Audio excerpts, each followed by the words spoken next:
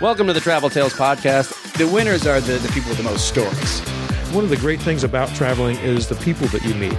I've slept in bus stations, I've slept on people's floors. And it's already on fire, and then there's just a gigantic, huge explosion, like out of a Hollywood movie. It's not right or wrong, it's just different. We hired like 10 Chinese prostitutes to come be our audience. We were kidnapped by nuns in Puerto Rico. Not a good idea to be high when you're packing. You forget a lot of stuff. I got swine flu. By the time you've lived through it, it's just a good story. Hey everybody, welcome to the Travel Tales Podcast. I'm your host, Mike Siegel. Thanks for listening. My guest today is Mike Schmidt. And before we get to Mike, I have a few announcements. First and foremost, our website is traveltalespodcast.com. You can go there and see stories that I've written, stories that some of the guests have written. You can see photos of our guests, and you can see links to all their social media and links to all our social media. And by that, of course, I mean Instagram, Travel Tales Podcast on Instagram, Twitter, Travel Tales Pod on Twitter. There's links to our Facebook page. There are links to Stitcher Radio and iTunes, where you can subscribe to this show for free, of course. And as always, I ask if you're listening there to please give us a good rating, because that boosts our presence, which helps more people find the show, and that's a cool thing to do. So if you can do that, I'd appreciate it. Hey, do you think you'd be a good guest for the show? Or maybe you know somebody who would be a good guest for the show? Or maybe you just want to say nice things. Maybe you want to ask me some questions about travel, or maybe you're going somewhere, need some advice? I'm here to help. You can write me at traveltalespodcast@gmail.com, traveltalespodcast@gmail.com. All right, it's great to welcome back Mike Schmidt on the show. He's a longtime friend of mine, and his previous appearance on the show was actually one of our highest-rated episodes, because he's got a big following for his podcast, The 40-Year-Old Boy, which I listen to, and it's basically a deep dive into Mike's twisted brain and his lifestyle. But he's a very funny guy. And his last episode, we talked about his first trip out of the country ever, which was courtesy of one of his many fans and listeners who brought him to Kuwait. And this time, in January of 2018, he went to Japan with the same listeners. So this episode is all about Mike's adventures in Japan. And I do have to do a warning here. If you're listening with your children or at work, this is probably not safe for work. Mike has a colorful vocabulary. So if the occasional F-bomb disturbs you or makes you uncomfortable, well, then I'm warning you now. But I always enjoy talking to him, and I always laugh a lot whenever we do talk. So please enjoy now my conversation with the 40-year-old boy himself, Mike Schmidt.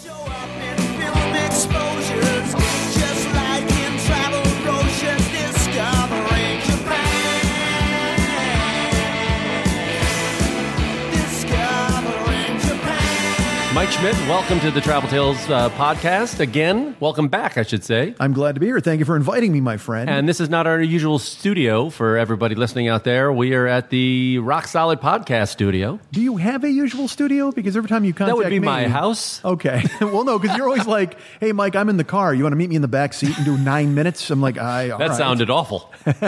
Meet me in the back seat, do 9 minutes. And thank you for giving me the 9 minutes. I say it seems long. So anyway, Pat Francis from the Rock Solid Podcast, very kind of him to allow us. It's very convenient for you. We're recording a Rock Solid after this, but this is like 5 minutes from your house. This worked out perfectly for everybody. Patrick was here, he set us up. Yeah, I'm here 5 minutes. We're recording on these lovely Shure microphones. With our lovely Bose headphones on? Yes. We're giving a lot of plugs that, frankly, they haven't paid me. So I don't know why I'm giving them all these plugs. Me neither. You just came back. Well, not just came back. Yeah. When did you go to Japan? This was January of 2018? January 2018. That is one hell of a flight. This was a straight shot from LA to Japan, which is, I think it was 13? It's about, something like that. Yeah. And I do fine. That's doable. No, dude, it's fine. As long as somebody's next to you. Like if you're crammed in, because I've been very lucky in all of my international flights. And you're not flights. A small man for a coach. I'm a house. And I apologize to everybody anyway. But luckily on all of my international flights, except one, I've been unobstructed. There's been a seat open next to me. To and from, to Japan and then to Kuwait, I had rows to myself, which was nice.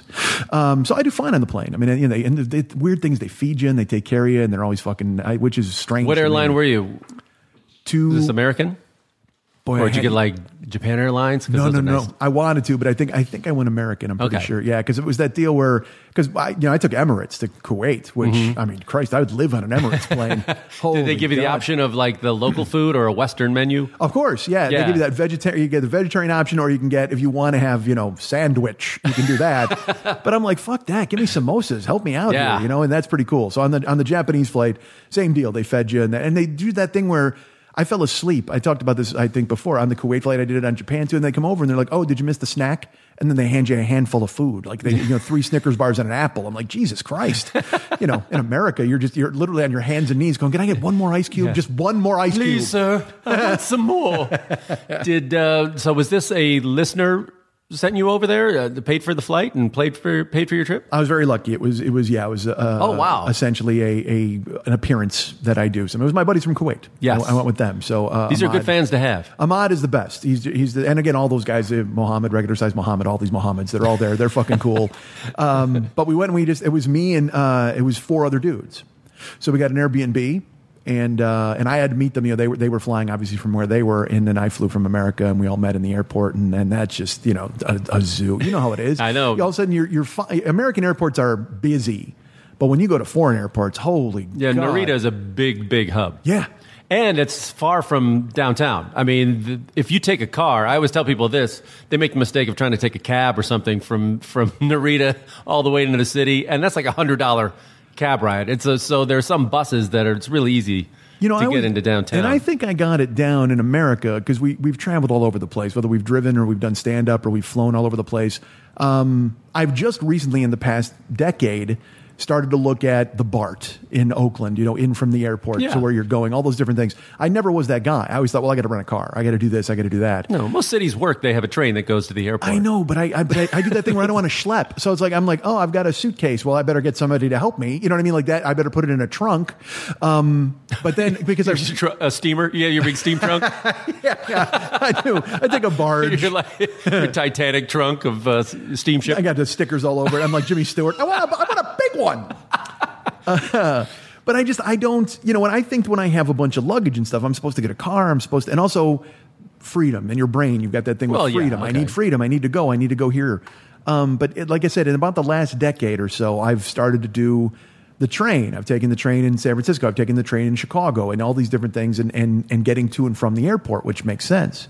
But internationally, I would have no help, no clue. I would not know. I'm lucky that I've traveled with my friends who've then told me, well, let's do this, because you're right. In Japan, I would have been like, well, I got to get a car. I got to figure out what to do. Well, first of all, they're on the wrong side of the fucking road over there, which I found out the hard way. The left side of the road. There's no right or wrong. Come on now. No, I'm sorry. Japan, wake up and do things the way we say to do them. Everything else in your country is those days are over, Fred. Yeah, true. We've been toppled from the top.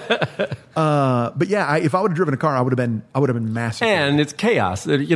Tokyo is, I think, 25 million, 20 to 25 million people. It's astonishing. Yeah. I describe it to people. It's the size of LA. Think of the footprint of LA, but instead of here where everything's 1 or 2 stories, there everything is 5 to 10 stories. You know what it reminded me of? It's spread out and dense at the same time. Yeah, and you've been to Hawaii? Yeah. You know how in Hawaii everything is just built straight up? Because they kept getting people and they just kept building these taller and taller. Yeah, they're not shiny chrome big office buildings. I'm saying they're like favelas. I mean, you know what I mean, or favelas or whatever, however you say Favela, it. yeah. Okay, and they're just on top of one another, and there's people and there's clotheslines and shit like that. I'm like, what the hell? So in Tokyo, there's buildings that are tall. But I mean, it's modern. It's Blade Runner. Yeah, it's insane. But also, you will go 3 miles one way, and then you're in an ancient time that you don't recognize. It's insane. God, I loved it. I loved it. Okay, well, we're gonna. There's a lot to get to, but I wanted to ask first and foremost.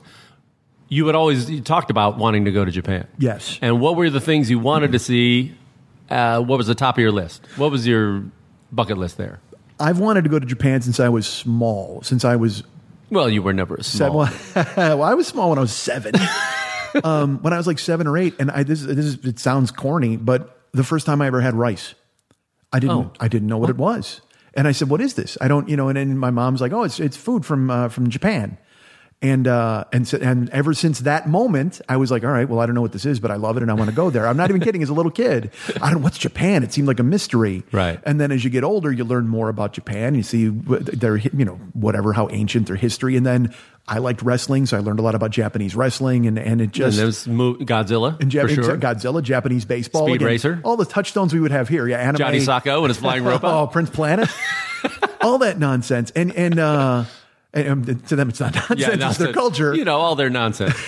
But when you're here, it's such a mystery, And even, again, getting to the airport, the guys all knew...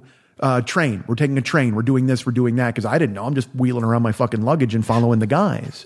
But you aren't kidding. It's just everyone is on top of you and moving. But everyone is very respectful and it's not. Nobody's mean. Nobody was pushing or shoving. It's just. But you're all just kind of in the same space. I will say this about Japan. It works, and they have a harmony of they follow the rules, and you could walk down in Tokyo, there's stuff painted on the sidewalk that says smoking area, and people will stand in that smoking area, and it says, put your cigarette out here, and they will put it out in that thing, escalators, stand to the right, move to the left, and they do that. And because I think they finally realized that with that many people all in one place, if you don't have some order, it's chaos. I mean, there's no way to live. Yeah, it would be a mob scene. It would be insane. And also, there's a bit of shame too. Like if you bring shame on your family if you don't adhere to it's a harmony. I think it is exactly. And they don't want to be painted in a bad light. They don't want they don't want to disgrace themselves or even saving face. Yeah, and so that's why the phrase I learned immediately was "gomen nasai," which is "I'm sorry." So I literally, every time we go to anywhere, I go, "Gomen nasai," because just to make sure they knew that I was trying to do everything I could to adhere, because I'm a firm believer. You're certainly much more international. I've only been out of the country twice. I've been to Kuwait, the Middle East, and I've been to Japan. And those are pretty big leaps. It's not like going to Canada. Right. Yeah. Well, I've been to Canada too, and Mexico, but that's you're driving. Yeah, we're not counting those. No, they're neighbors. Yeah. Christ, that's like getting a cup of sugar.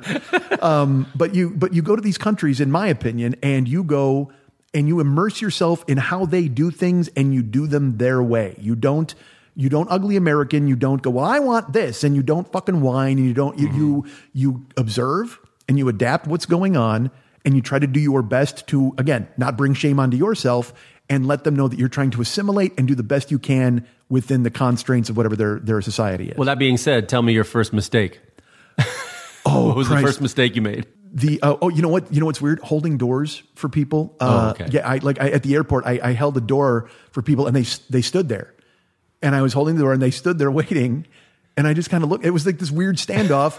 And then I just I bowed, and they bowed, and I bowed, and then I just went inside. Because I realized they were letting me go. Because I will tell you this, another thing is they're very respectful. Like they don't suffer fools or foreigners, very well at places. Like I liked going to restaurants because they had all Japanese menus. So you pointed and you learned, like they would have to say in the window, Western menu or English menu available. But I liked the fact that they didn't wait for me. You know what I mean? They made me catch up. So I think they were showing respect to me as a foreigner to let me go in first when I was trying to hold the door. Like almost like you're a guest in this country, so you can go ahead. That was the first thing that ever was really glaring to me. Right. Boy, mistakes. Everything else was just like bumping into people or touching things or doing, I'm trying to remember exactly. I mean, you feel like a big guy here. There, you must have felt like a giant. I have a video of myself on the train. It's funny. I got on the train once at midnight, 12:30 a.m. And I'm filming. I'm a head taller than anybody in the fucking train, but you can't move. It was that thing literally with the sticks where they shove you in. Yeah. You're all. Oh, I didn't get one that tight. When I was there. Yeah. I'll show you the video. It's literally you can't move. The only thing is I got my arm up and my head up, and I just did a fucking like a 360 pan. And these are people coming home from work. You know what I mean? It's 12:30 a.m. and they're heading home from the office. They've been working 15 hours, whatever the fuck. So I mean it's. But I am a big dude there. I mean it was crazy. That's and even they're getting bigger. Them and the Koreans are getting bigger. In the last 20 years, they're really? Noticeably bigger. Yeah, you'll notice it like when you go to someplace like Vietnam. That's when I felt like a giant. Really? Oh yeah.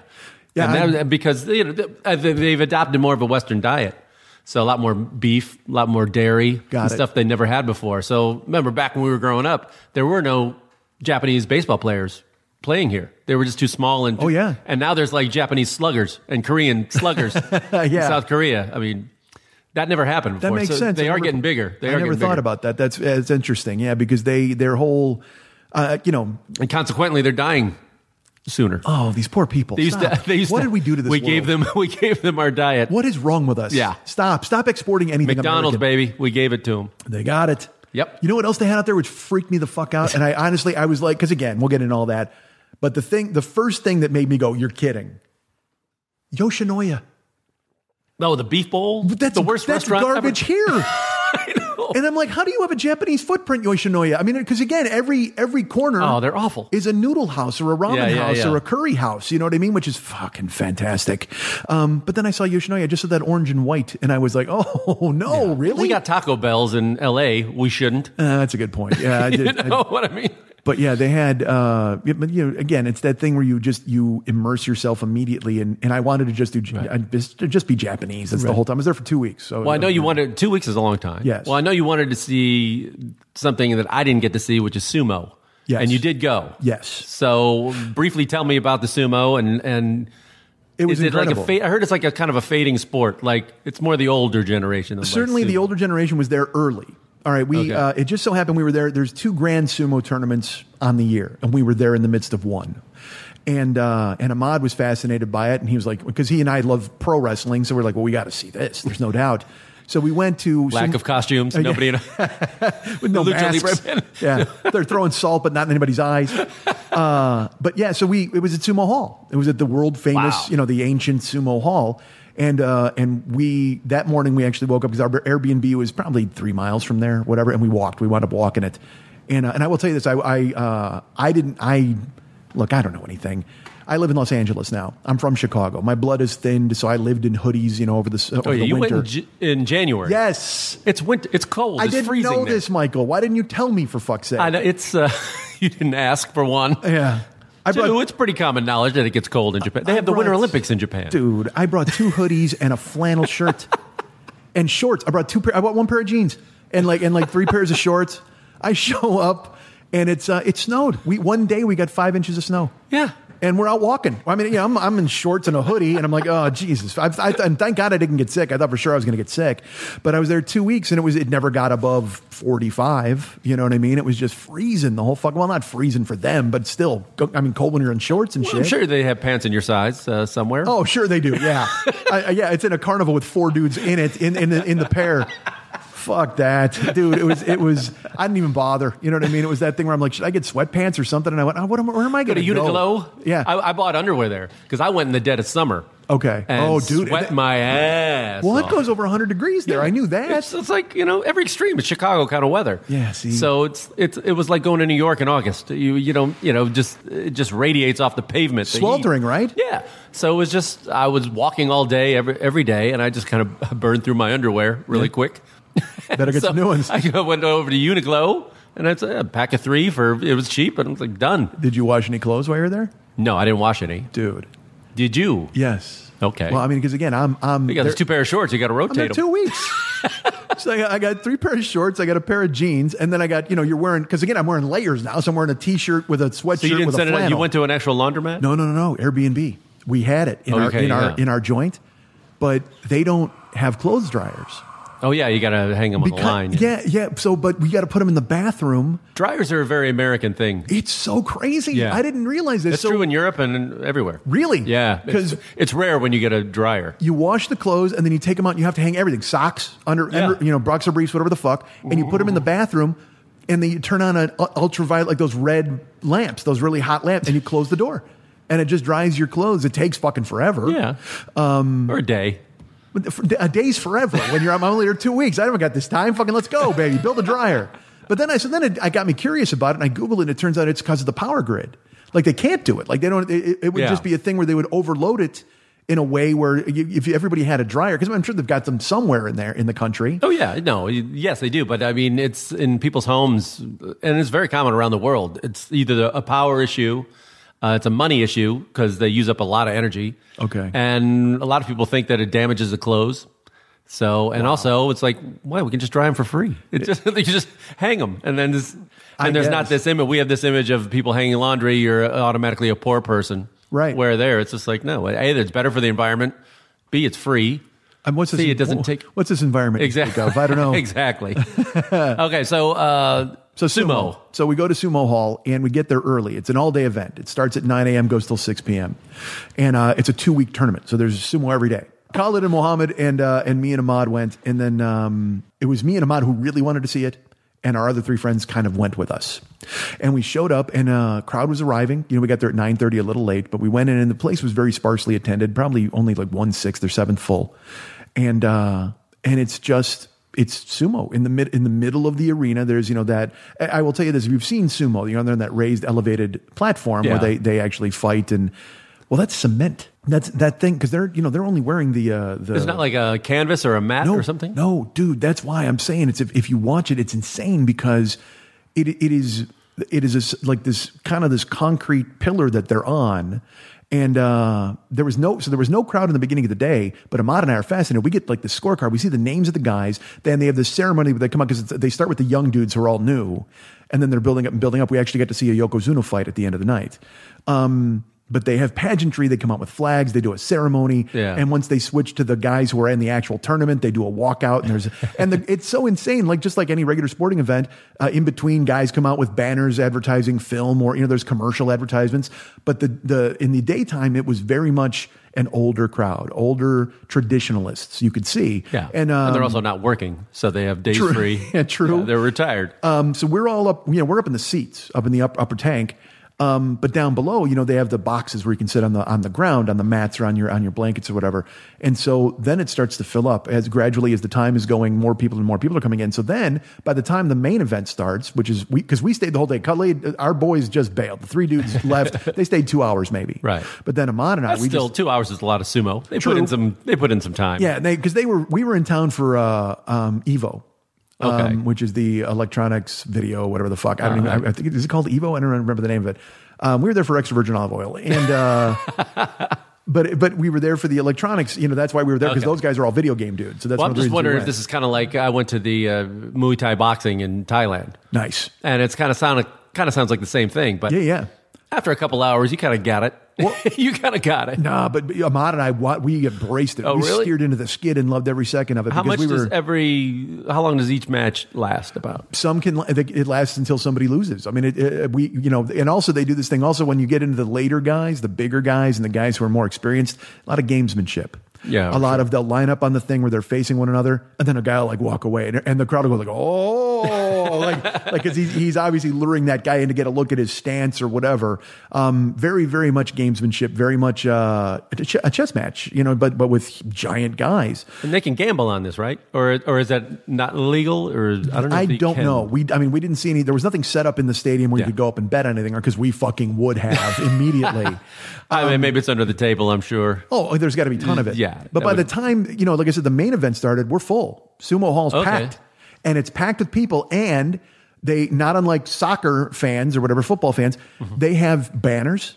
They're cheering for their guy. They're chanting his name. That very kind of high pitch, like, Ayakata, like whatever the fuck. And they rooted for their dudes. Like there were pockets of the arena who actually loved a certain guy, and they'd go crazy when he walked out. And, to the layman, you're just like, these are all the same dude. It's the same diaper, same man bun. You know what I mean? But no, you would see bigger dudes or smaller dudes. And then I filmed a bunch of it. So you'd see like there'd be the best part is you'd see like a small dude against a big dude, then the small dude would beat him. Because again, it would be speed and technique against just sheer bulk or sheer size. But then when you'd see guys with actual size and technique, it was awe-inspiring. Because they're giants, you know what I mean? And they would come, just the power. We were up top, and you could still hear the smack of 2 bodies into one another. It's literally your basest instinct as a sport. It's just 2 guys smash into one another and throw a guy over. I mean, it's crazy. Were you getting some looks there going, hey, miss, they think maybe that you're one of the fighters? No, like, hey, because I probably, if I wore the outfit, I would be as big as the small guys. Okay. I'm 6'2", and at the time I was probably 365. You know what I mean? So yeah. But you could almost get the bun working if you really tried. Yeah, at the time, actually, my hair was a little longer when I was there. I could do that. You know what? I should have done that. Maybe I That should would have be cool. Just dressed walk in, and you're wearing the whole robe. That'd be great. And just sit and let people kiss your ass and just ask for an autograph here and there. And get that chankobashu or whatever the fuck that stew they eat. Oh, there's a stew to gain weight. That's right. Yeah. Just all the young lions, the young boys make them. I think it's called the young boys. Yeah, and they just make them that stew and they eat that fucking stew all day when they're practicing. Well, that sounds fun. So the lesson here is to go later when it's crowded and more fun. I would think if you're going to go for a couple I think hours. so. You know, they'll probably charge more for later in the day. Probably, but we were there all day. Me, Ahmad, and I closed. Like the how place much down. is a ticket? It was in U.S. dollars would probably be. I think it was $80 American. I could be wrong. Maybe 100. You did another thing there that I didn't get a chance to do, and I really regret having not done it when I went, which was the fish market. Yeah, you went to Tsukiji with a K. K first. Oh, Tsukiji Fish Market. Yeah, which is now closed. Yes, they moved it to they've modernized it and moved it to a different area of the city, and a lot of people it took the shine off of it because it was a notorious tourist attraction. I mean, we had to get there. It's a hassle to get to, and you had to go there like 4 a.m. 2:30 in the morning. Okay, because it started That's when the boats come in. Yeah. Because you have to get there in line to make sure you can do the tour.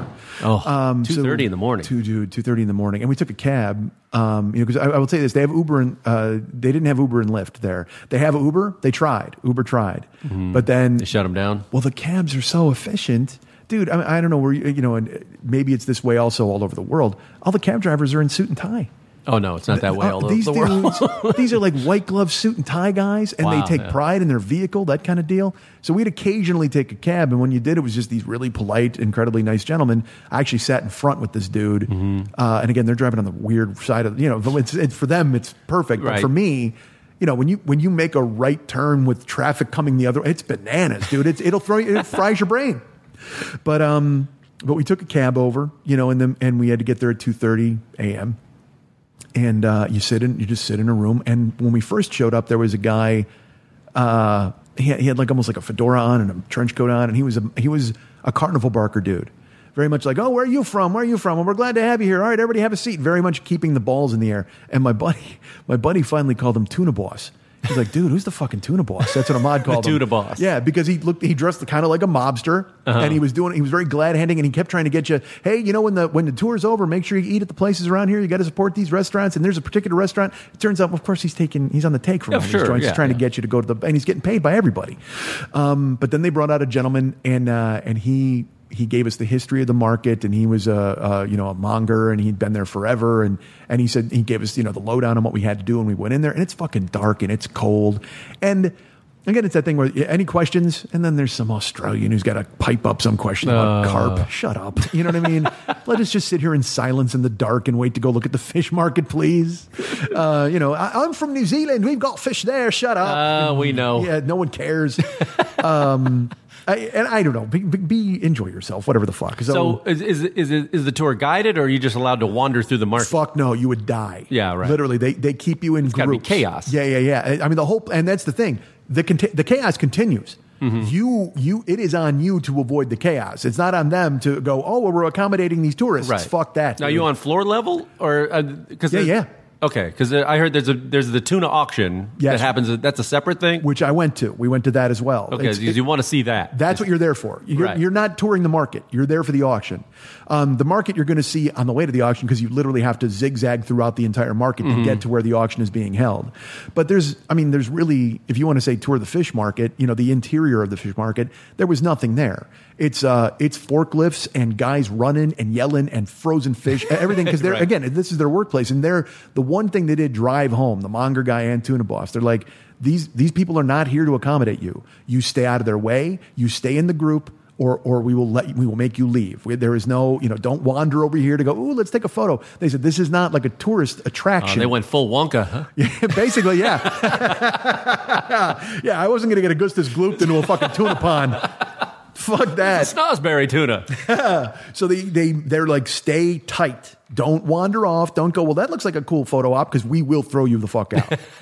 And they said you forget it, because they had crosswalks. Like, you had to stay within these areas. It's all marked off for where the tourists can walk, because otherwise, there's a very good chance you would cause an accident, because they're flying on forklifts and these other vehicles and things like that. They're all coming through, bikes. Everybody's flying through. It's this chaos because they're about to commence business. They're getting in fish. They're moving fish. They're sending fish out. They're having the auction. All that stuff. It's insane. Isn't it crazy how much stuff they pull from the ocean? It's things you don't even recognize. It's like, what is it? What is that? I didn't even know what that is. Well, that came after, because initially you're walking to the fish market. I mean, I laughed because we saw there was a pile of styrofoam that I was like, well, there's got to be a hole in the ozone above this, for fuck's sake. It was so, there's so much waste and refuse because everything's coming in and going out, and they're trying to, but they clean up later. Like they just stack all the garbage up in this one area. And then you get into the fish market and you're on the side. And you can film, you can do all that. You can observe and film the whole deal. And there's just all these, and again, if you don't know, tuna are gigantic fish. Yeah. If people don't know. So there are tunas, headless tuna, that are out on the floor, and they'll have a chunk cut, like a square chunk cut, kind of like if you only went 3/4 of the way through a square and you flipped it out back like a flap. Mm-hmm. And all of the buyers there, restaurants, supermarkets, all of these guys who are going to buy the tuna to sell that day, sushi people, everybody. And they have hooks. And they'll come up to a fish, they'll pull the flap back, and they'll take a sample. They'll look for the oil content. They'll feel the flesh. And it's silent. They're just walking around, just commiserating. And it's so strange to see them walk around, because you don't know what the hell they're looking for. They're just pulling back the fish. They're looking for the meatiness of the flesh, the color, all of those different things. And while they're doing that, all around you, like, because you keep your head on a swivel. There's bandsaws going. They're cutting the heads off other tuna, other big fish. You would see other fish or whatever, and they're just cutting their heads off, baby, stacking them over to the side, man. It was crazy. Wow. But the catch of the day, the tuna of the day, are all laid out on this floor, and these guys are walking through. And I got very lucky because there were certain segments of the tour that went through early. And then they go, okay, you only have I think it's 7 minutes. And they go, all right, we got to go. So if you're just there for the observation round, then you're kind of boned, and maybe you can try to get back in. But I happened to get in right as their observation round. We were there for like 2 minutes, and then a guy comes out with a bell. He starts ringing a bell, and two dudes stand on crates, and they just start going, hi, and they just start yelling in Japanese, and guys are bidding on the tunas. And I have it. I filmed it because it's just incredible. And now where they've moved it to another part of the city, you have an observation deck where people are upstairs and they're off the floor. And I think they're behind glass. Oh. So to actually be immersed in the auction itself. I missed my window. Yeah, I think do it while you can, folks. Oh, boy. You never know when these things go away. Yeah, because I literally, that was the one thing I said, that's what I want to do. Because Ahmad was like, what are we doing? I would love to go to a baseball game, cherry blossoms. This wasn't the season. Right, that's all spring stuff. I went to a baseball game there. Oh, I would love it. I would just I saw the Yakult Swallows. Did you really? Yeah, the Tokyo Yakult Swallows. I didn't go because the big team is the Giants. Sure. Which play in the big Yomiuri dome. Giants. Yeah. And so I was like, let me go to the scrappy little guys. And I went to the smaller stadium where the Swallows play. They were playing the Hiroshima Carp. Nice. And I kind of wish I had gone inside because I was sweating my ass off. Oh, yeah? Outside. It was just humid, but I had a great time. Oh, it's a lot of fun. I went by myself, and I just ended up sitting around all these people. They have cheerleaders. Like in football, and they lead these songs, and they bring instruments as a band. See, that's so perfect. Yeah.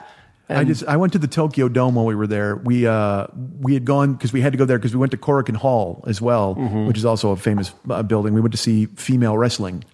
Yeah, you did. Professional wrestling. Oh, I'm sorry. Professional wrestling. It's called Stardom, and that's their promotion. And we actually went to go see female professional wrestling in Korakuen Hall. But is this more like pro wrestling? So they're in costumes and characters and the whole thing. And they mix like J-pop with wrestling. So the girls would come out and there'd be like a three girl tag team, and they would do a lip sync with a dance, and they would sing, and then they'd fight. They'd have a weird fight. People would throw streamers. I have a bunch of that on tape, which was just phenomenal.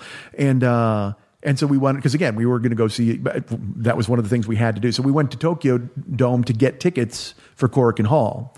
And as we were walking by at the Tokyo Dome, they had tickets on sale for a Japanese cultural festival. And Ahmad goes, let's go to that. You want to go to that? I go, yeah. So we grabbed tickets for that.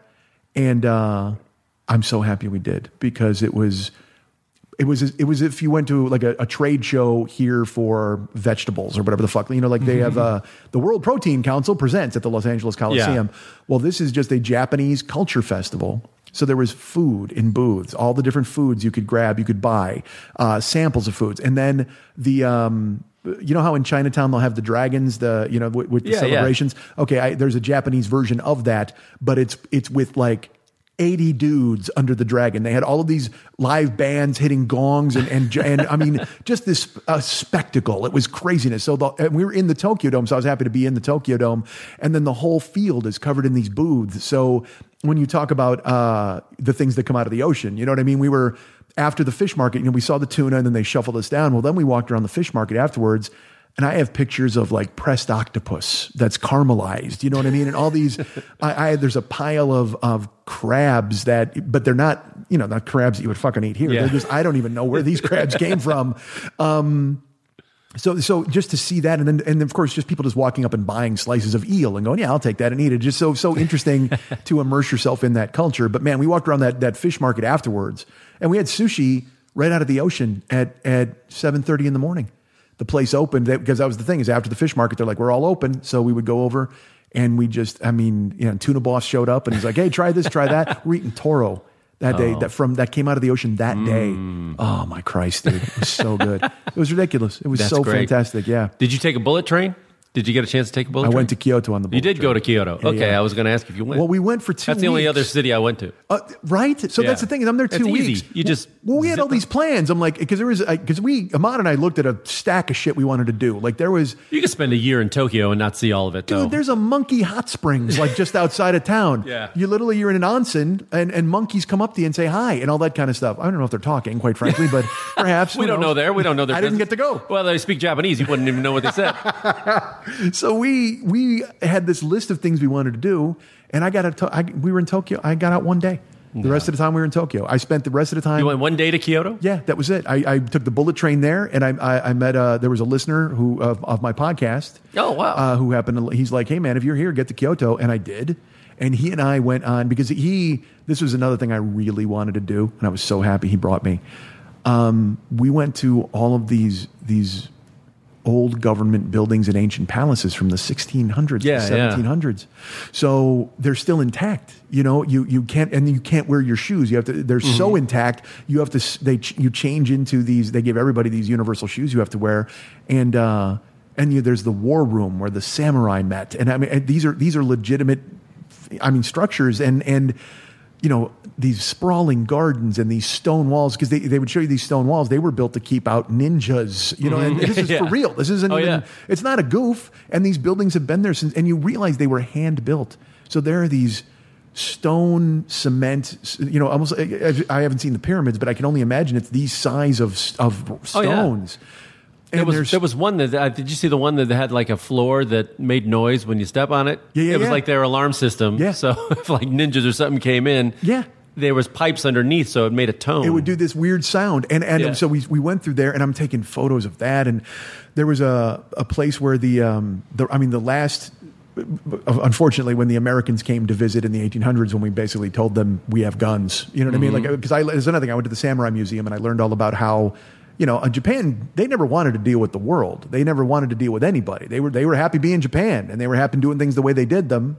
And then we basically showed up, and again, I may be chili dipping some facts here, but it just the way I got it was that.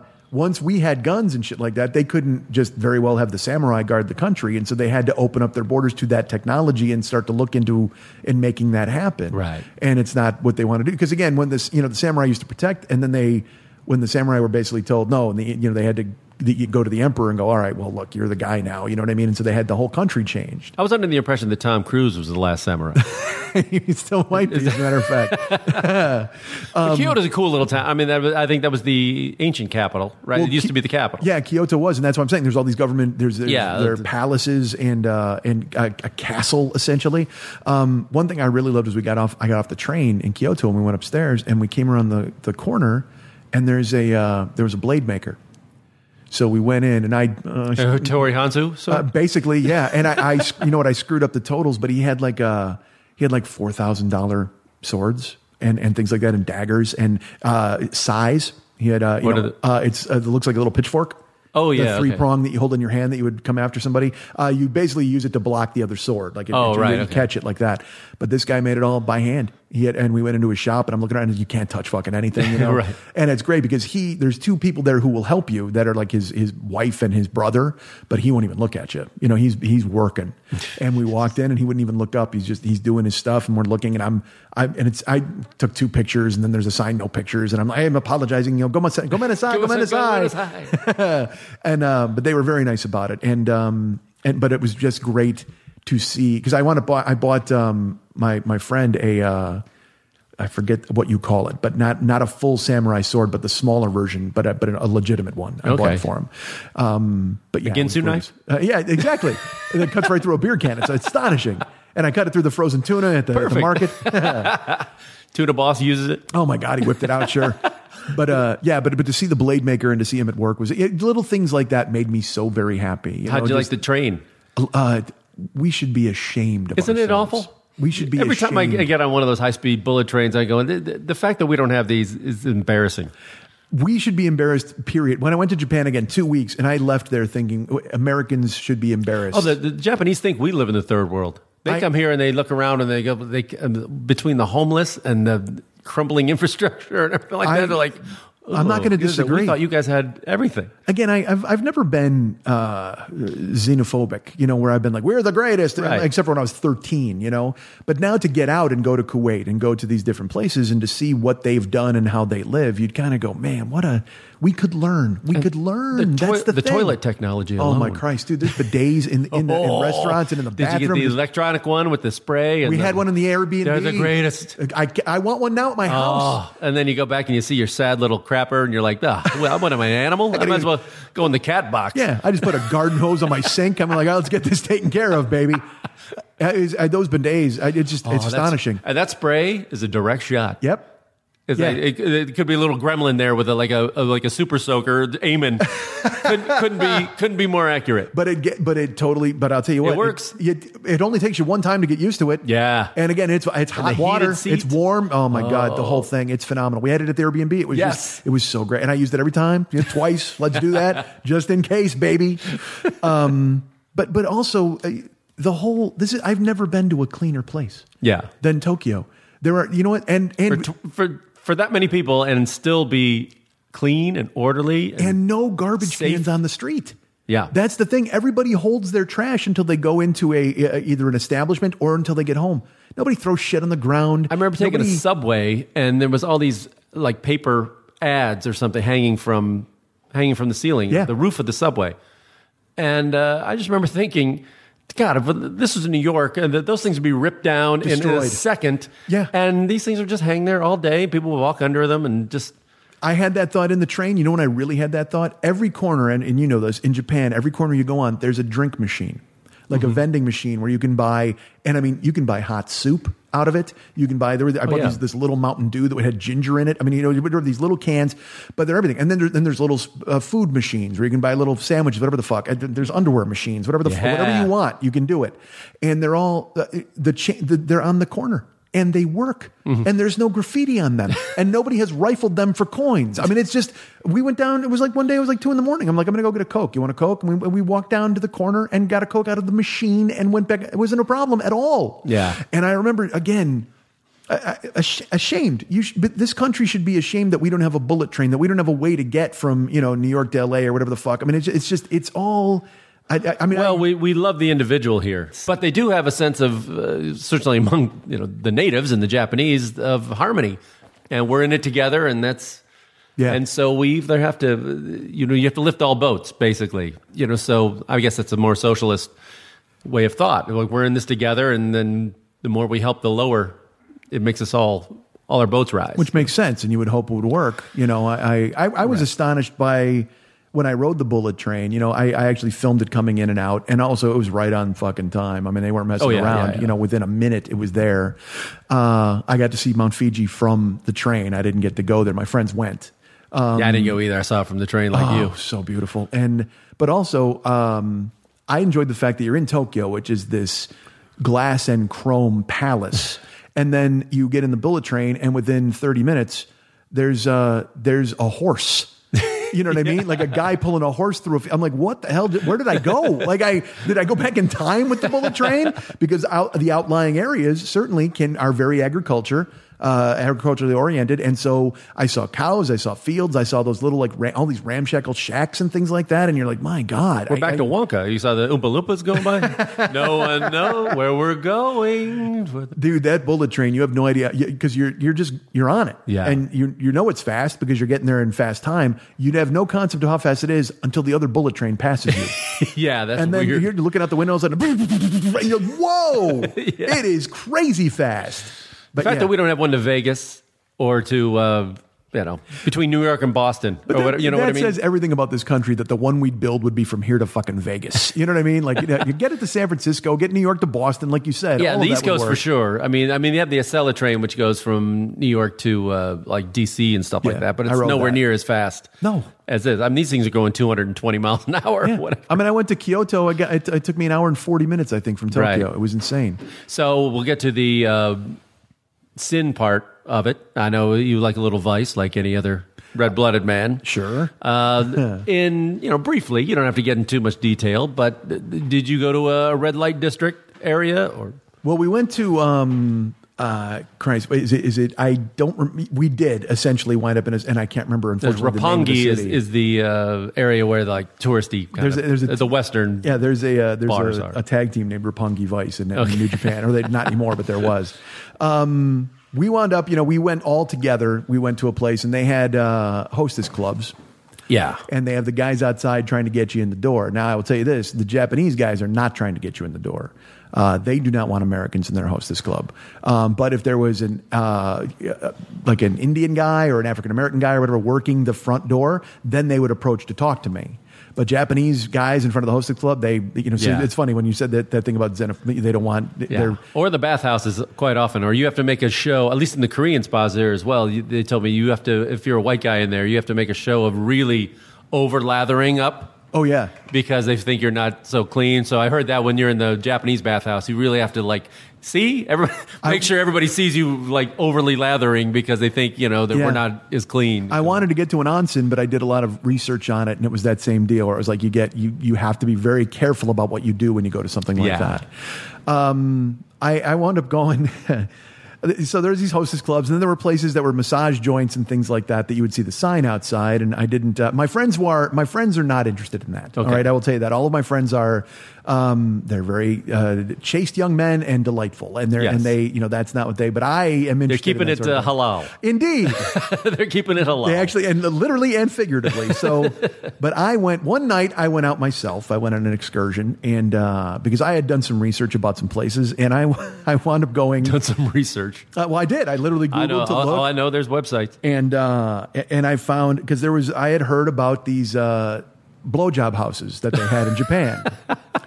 And so as they're called, is there a name for them? The pink houses, I think it's called, or something like that. I forget the name. Yeah. It's like I'm pretty sure it's not that. But that's essentially what it is. All right, because you can go in. So it's not like a normal massage parlor. No, it's literally you go in and you watch. Remember the old days when you go look through the window and you see the girl dancing around. Ah, the old days. You know those. Oh, yeah. I did that in Vegas. Hey, I lived in New York. Yeah, exactly. So you get the old peep Times show. Square joints. A peep booth, yeah. Sure. So that's the thing is you go and you watch the girl do her thing and she dances around and then there's like 6 or 7 dudes or whatever in rooms around the stage and then you just patiently wait and then she'll knock on the door and then she comes in and you can choose a hand job or a blow job. And it's the girl you watch to dance. Gotcha. Okay, so I was like, all right, and I was, I knew my friends. You don't have to get into too much detail. Well, no, because I'll tell you exactly what happened. Listen, brace yourselves, everybody. Pack a lunch. No, I left because I was one of those things where I was going, am I doing this or am I not doing this? Am I doing this? Am I not doing this? And I'm in the Airbnb one night. We finished early. We're home, and I think I even recorded that night or something, and. Because I actually did a show, I did a YouTube video of myself eating all the weird snacks. Like I did a 10-minute thing of just pulling out like these are clam chips or whatever the fuck. So, but then I went and I kept Googling it. I kept looking at the place and going, nah. And then I'm going, well, maybe. And then I looked at the train schedule and then finally, because my friends were in for the night and it was only like 8:30 or something. Right. And I went, you know what, man? Go a little exploring. Do it. You got to do it. And go out by yourself. Because I went to Kyoto by myself. So I left the Airbnb at like 5:30 in the morning, and I made it to the train station, and I took it to the bullet Good train. for you. I mean, the subway system and the train system is massive, but it takes a day kind of to really figure it out. And if you're good with maps, you can kind of you'll make an error here or two. Well, here I'll and tell there. you this, because again, I didn't know this. We get to town, like I said, we ride the train the first night, and we get to our Airbnb, and the next morning we're going to go explore. So all 5 of us go out, and we go to this. There was an open air market / mall near us, and we made our way down there. We walked, and we were starving. So Ahmad's like, we got to find some sushi. So it just so happened he put it in his GPS, and there was a sushi place in this open air market, but we couldn't find it. So we're looking, and it said we were there. We kept looking, and then we realized there's stairs. I went, oh, dude. So we go down the stairs, and you're in a hallway with garbage in it. Like literally there's garbage outside, but that's where the sushi joint was. There was curtains. It was this small little place. We walk in, we sit down, and it was just me and I believe Muhammad and Ahmad. Might have been Abdullah. And he looks at Ahmad, goes, okay, well, they have Negitoro, they have da-da-da. He starts reading the menu. I said, you can read Japanese?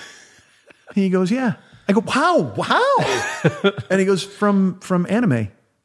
Wow. In video games. Like literally he taught himself how to read. I mean, he doesn't know it fluently, but he can read every subway sign, every restaurant sign. It was insane. But also, they're also written in English as well. Most of the signs, but he's reading the characters. Signs, he's reading not the menus, but yeah, that's pretty good. But that's what I'm saying. He's reading the menu. That's dude. amazing. I was shocked because I mean, again, it's the first day to teach himself. That's pretty good, dude. And so, or he plays way too many video games. It sounds like a little bit of both, probably.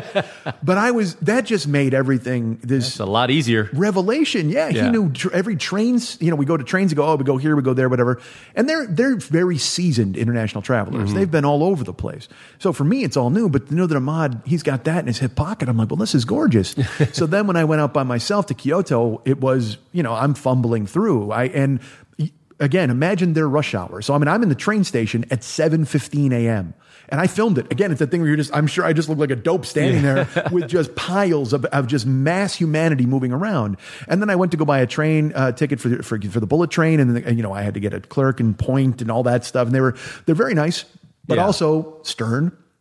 They weren't like, oh, yay. They were just like, they pointed and they helped me out and that sort of thing. So when I ventured out, that was the first time I ventured out by myself to Kyoto. Then the second time was to go to Blowjob House. So I'm like, all right, I'm going to do it. I'm just doing it. So I went down, I took the train, I did this. And that was when I was out, like I said, at 12:30 a.m. So I get all the way to the place where I'm supposed to go, which is Blowjob House. And I see the sign. Ask for it by name. You got it. I had to take an elevator up, the whole deal. So I get up there, and I had been told that there's also, if you Google these sites, they tell you that there's a procedure you have to do, especially as an American, you've got to go in and they'll have a picture and you can point and you can say what you want and all these different things, and they're very gruff. They can be very, if you do the wrong thing, it's very much you get the blowjob Nazi. Really, no blowjob for you, out the door. So I waited and waited, and I walked in, and he was just like, no. And I was like, no, I did it. And he's like, no. And I was like, what? This phrase came out of I'm sparing you the details, but finally I looked at him because I didn't know what to say. And so I went, no gaijin for mouth ladies. And he looked at me and he goes, no. And he points, and they were closed. I was late. So they didn't take anybody after 10 o'clock. And no gaijin for mouth ladies. That's what came out of my mouth, Mike. No gaijin for mouth ladies. It's this awful thing that we end up speaking slower. Oh. And I found myself. I told the story on here before that I interviewed Jackie Chan once. Okay. And his English wasn't great. And so, but you end up falling into this embarrassing. You make a good movie, then, right? And I'm just like, oh no, what am I saying? Yeah, awful. I know. You don't think. Well, I certainly, because I'm nervous enough. I mean, look what I'm going to do. And so no gaijin for mouth ladies is what came out of my mouth. For mouth ladies. And it turned out I was just late. It was like 10 after, and so I had to get out of there. Yeah, and so they could not see me. They were finished. So so that stuff exists. And then we wound up in no wristwatch for gaijin. We went to Electric City, which is Akihabara, I think. And they had these video game play, on first floor video games, second floor video games, third floor DVDs, fourth floor and it just would have like a lolly, like a young, a cartoon character who was naked, and nobody under this age up to the top. So I'm over that age, so let's do this. And I show up on this floor, and I walk in, and the first thing I see is a video. It's like a DVD of a woman like making a face, and a guy like in like a pained face, as if you were punched in the stomach, and she's just like lactating in his mouth, and he's just like and I was like, awful. All right, we're in the right place. So I'm walking around and looking at all the stuff they got. And like I said, the way I described it was when you went through, it's just me up there and three guys who look like Yosh Kawano. Just the clubhouse guy for the Cubs. Yeah. Just a fisherman's hat. And everybody in there looked like they had at some point sold somebody a gremlin. You know what I mean? It was just like the long nails. Isn't the Consumer Electronics Show in Vegas kind of like this? It's like half electronics, and then there's a whole porn section. Oh, I'm sure something. Yeah, absolutely, gotta be. I mean, but just these buildings, it's again because they sell DVDs, they sell games. Yeah. I mean, I found the underwear. I displays of used underwear, and they have a picture of the girl on the package, so you know who wore it. That kind of thing, dude. The thing that I mean, there was they had porn there that was questionable. I'm and sure. It literally said, make sure you check the bylaws of your country before leaving Japan with this stuff. And I'm like, no thanks. No. I'm good with that. Because that was in an envelope. You know what I mean? Like that's even on the fucking display. But then they had a thing called a libido doll, but they had made it into one word. So libidal. And it was under the guise of being a dowel. But you could buy different outfits for it, like Catholic schoolgirl outfits and Japanese schoolgirl outfits, and they had holes in them, sure, in certain areas, and certainly, and also they would you could put water in, so it would actually have an accident, and you had to clean up after it, that sort of thing. God. But also, the even worse, dude, you could buy a libidal. And then you could buy different heads. Oh, so hey, man, if you felt like having a different girl the next day, you just pop the head off and put another head on, and then that's who you're working. Yeah, they just, I mean, it was very interesting. So did you get to see any kind of like? Tell me the craziest thing you saw just watching TV, like local TV, because they have the greatest game shows. Oh, we only turned the TV on like once because the guys, we were there again for Evo, so they were playing Tekken the entire time. So they're battling guys in Korea and stuff on the live stream.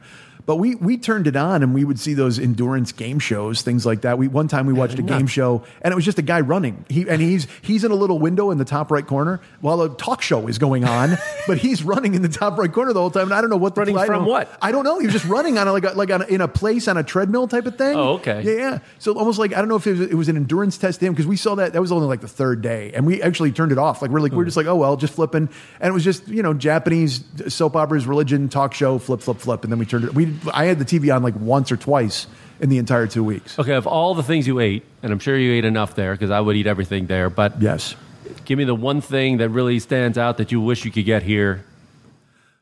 Well, I mean, conveniently there. I went to Ippudo Ramen, which I did research again. These are supposedly the best ramen in the world, Ippudo, and then there was another one I went to. We went to two different, both of them were fucking astonishing. We went to... we ate at a restaurant in the shadow of the Tokyo Dome, and we went to basically it was a tempura 15-course dinner where they just kept bringing us stuff. They would fry stuff. They brought turtle soup. I actually ate turtle. Turtle not halal, by the way, so I got to eat Ahmad's turtle. But I would say, I went, and in Kyoto, I went to a dinner as well where they kept bringing things, and I ate the changbashu where they make the stew in front of me, and they kept bringing courses. I have I think I've showed you, I have a platter of translucent eel that I ate. Like they brought the platter, and I didn't know what it was. Because, all right, I'll tell you why. We ate at the Tokyo Dome, and they brought this stuff, and they put it in front of us, and Ahmad and I didn't know what to do.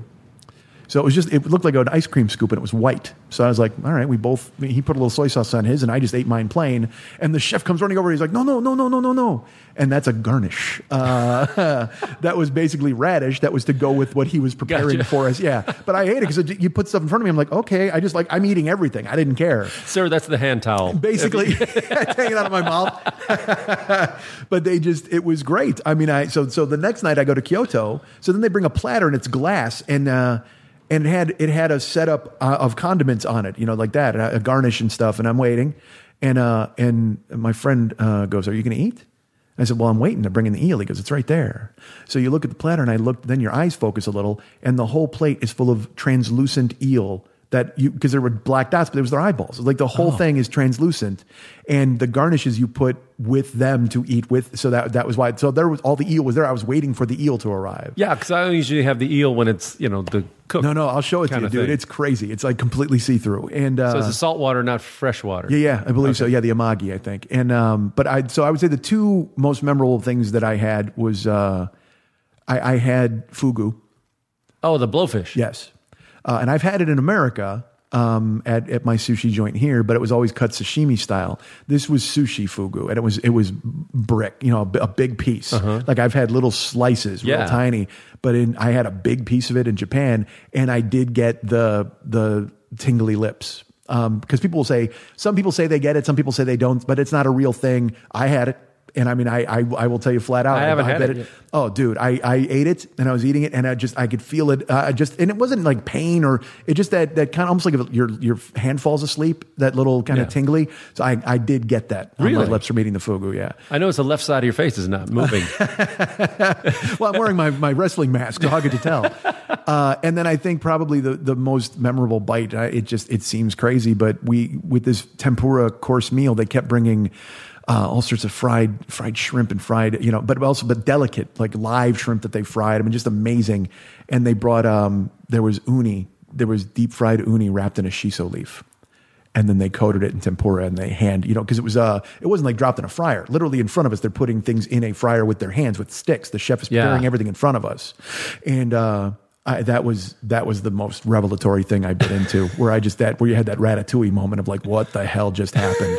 But it was uni, fresh uni, wrapped in a shiso leaf and then fried. Wow. So it had crunch, it had a little tooth to the leaf, and then the uni is creamy, and it was amazing. And I'm not an uni guy. Like, I mean, I've had it here in shooters and stuff, but I'm a texture guy. But the leaf and the crunch, along with the coating and everything in the tempura, oh my God, dude, that was phenomenal. And then we went to several curry joints, you know what I mean? Just for Japanese curry. I mean, I had never had Japanese curry in my life until I went to Kuwait, because the guys love it. And they brought me to a place that specializes in it there. Well, the good thing is anything you find in Asia, usually you can find somewhere in Los Angeles. Oh, exactly. The beauty of living in Los Angeles, anything Asian and anything Mexican, we can get here from any region, and you can find it. Right. And I've been to Tentenyu here, and I've been to Daikokuya here, which are great ramen places. And but we had taco octopus balls.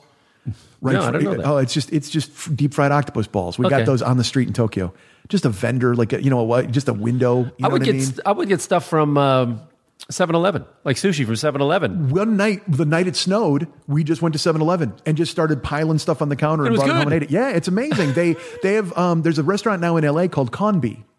And they make Japanese egg salad sandwiches, and you can get those at any market out there. I was told, but friends told me before I went, they said the best fried chicken in the world is at this market, this convenience store that they have, and I could never find. They were always out of it whenever I would go, but it was just this fried chicken in a convenience store. I just went to the Yoshinoya every time I went. I'd say that was the one that surprised me, because they had Burger King, and also they had all the weird. Of course, my friends again keep it halal and maybe not as adventurous. Ahmad, very adventurous. He and I would eat everything. But our other three friends, there was a McDonald's right up the street from the Airbnb. So every night they would go get that. And they had an ebe filet, which was a filet of fish, but filet of shrimp. Like it was chopped shrimp instead of fish. They had the fucking, the hot apple pie, but it was filled with Nutella. Hazelnut pie. Ooh, they serve corn at McDonald's in Japan, like all that weird. So I liked going in and checking out the different restaurants to see the weird stuff that they would have. But there's Kentucky Fried Chicken. There's all those different places. Yeah, it's all there. But also they sell all sorts of weird, crazy different stuff. So what, like taking away from it, what impressed you most about the trip, and what do you think? How do you think it changed you in any way, if it did? Or your opinion of Japan from what you went in knowing? Well, I think it informed the person I've been becoming over the past 5 years, maybe 10 years. I've made a conscious decision that I got to change. I've been whatever. I've just made mistakes, and you don't like who you are as a person sometimes. And you can hear them all about it on the 40-Year-Old Boy podcast. Well, you heard the journey, certainly. You know what I mean? I used to term myself Gleeful Jagoff, but now that was how I would describe the show to people. I go Gleeful Jagoff. You know what I mean? Just that, and I still am to a certain extent. I'm still me. It's also the name of your first album. I've become more mindful as a person, And I think going there helped that as well. Like I said, I've never been an ugly American person who's been that sort of thing. But going abroad, you are able to see the way people live, and you are able to go, because I went in blank, and I also went in hoping to behave and have them like me and assimilate to who they are and their culture. So it worked in Kuwait when I saw people, and I told you when I smiled at the woman in the hijab, all you saw were her eyes, but I saw her smile back at me because of her eyes, I could tell. And in Japan, I liked that they didn't accommodate Americans. They didn't, if you wanted an English menu, you had to ask. But when you walked in, they were, we went to a virtual reality thing at one point. And I couldn't do it because I couldn't break the language barrier of how to talk to them because I'm a big dude and I wasn't sure if the vest would fit, all that kind of stuff. And it was just too complicated a conversation. And I liked the fact that they didn't go, well, let's get Ned over here and he knew it. No, I liked the fact that I couldn't do it. You know what I mean? Because I wasn't American. I could not speak to them in their language in their country, which is what you should do. You should do the best you can to assimilate, I can't wait to go back. I would love to go. I'd love to go once a year, twice a year. I actually, honestly, Ahmad and I talked, I was like, I would live here. I mean, to try to learn how what I took away from it was the fact that everybody there, was decent. We heard sirens twice the entire 2 weeks. And one of them, very safe. Well, one of them was the North Korean, the missile thing. Oh, okay. Wow. So we were there for that. Yeah.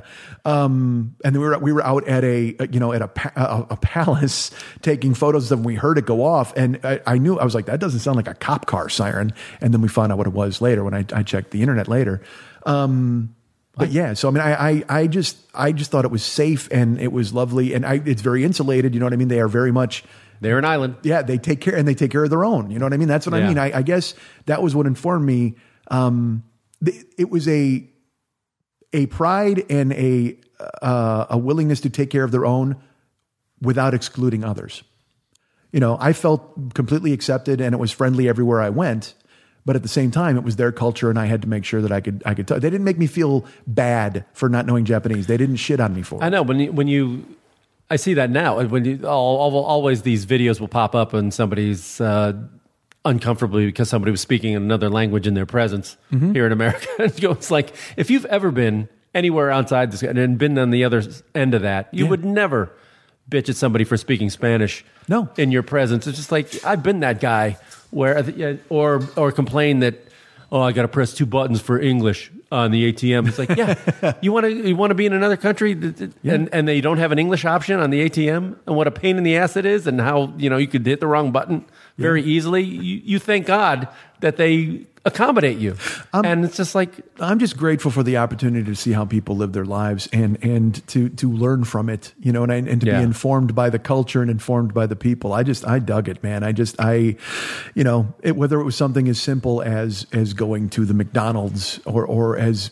complicated as trying to navigate a train station and go 200 miles on a train that would get me there instantly. It just, to see the different way that people handle their lives is a gift. You should all do it. Everybody should do it. Right. And then you can finally learn the term for mouth ladies.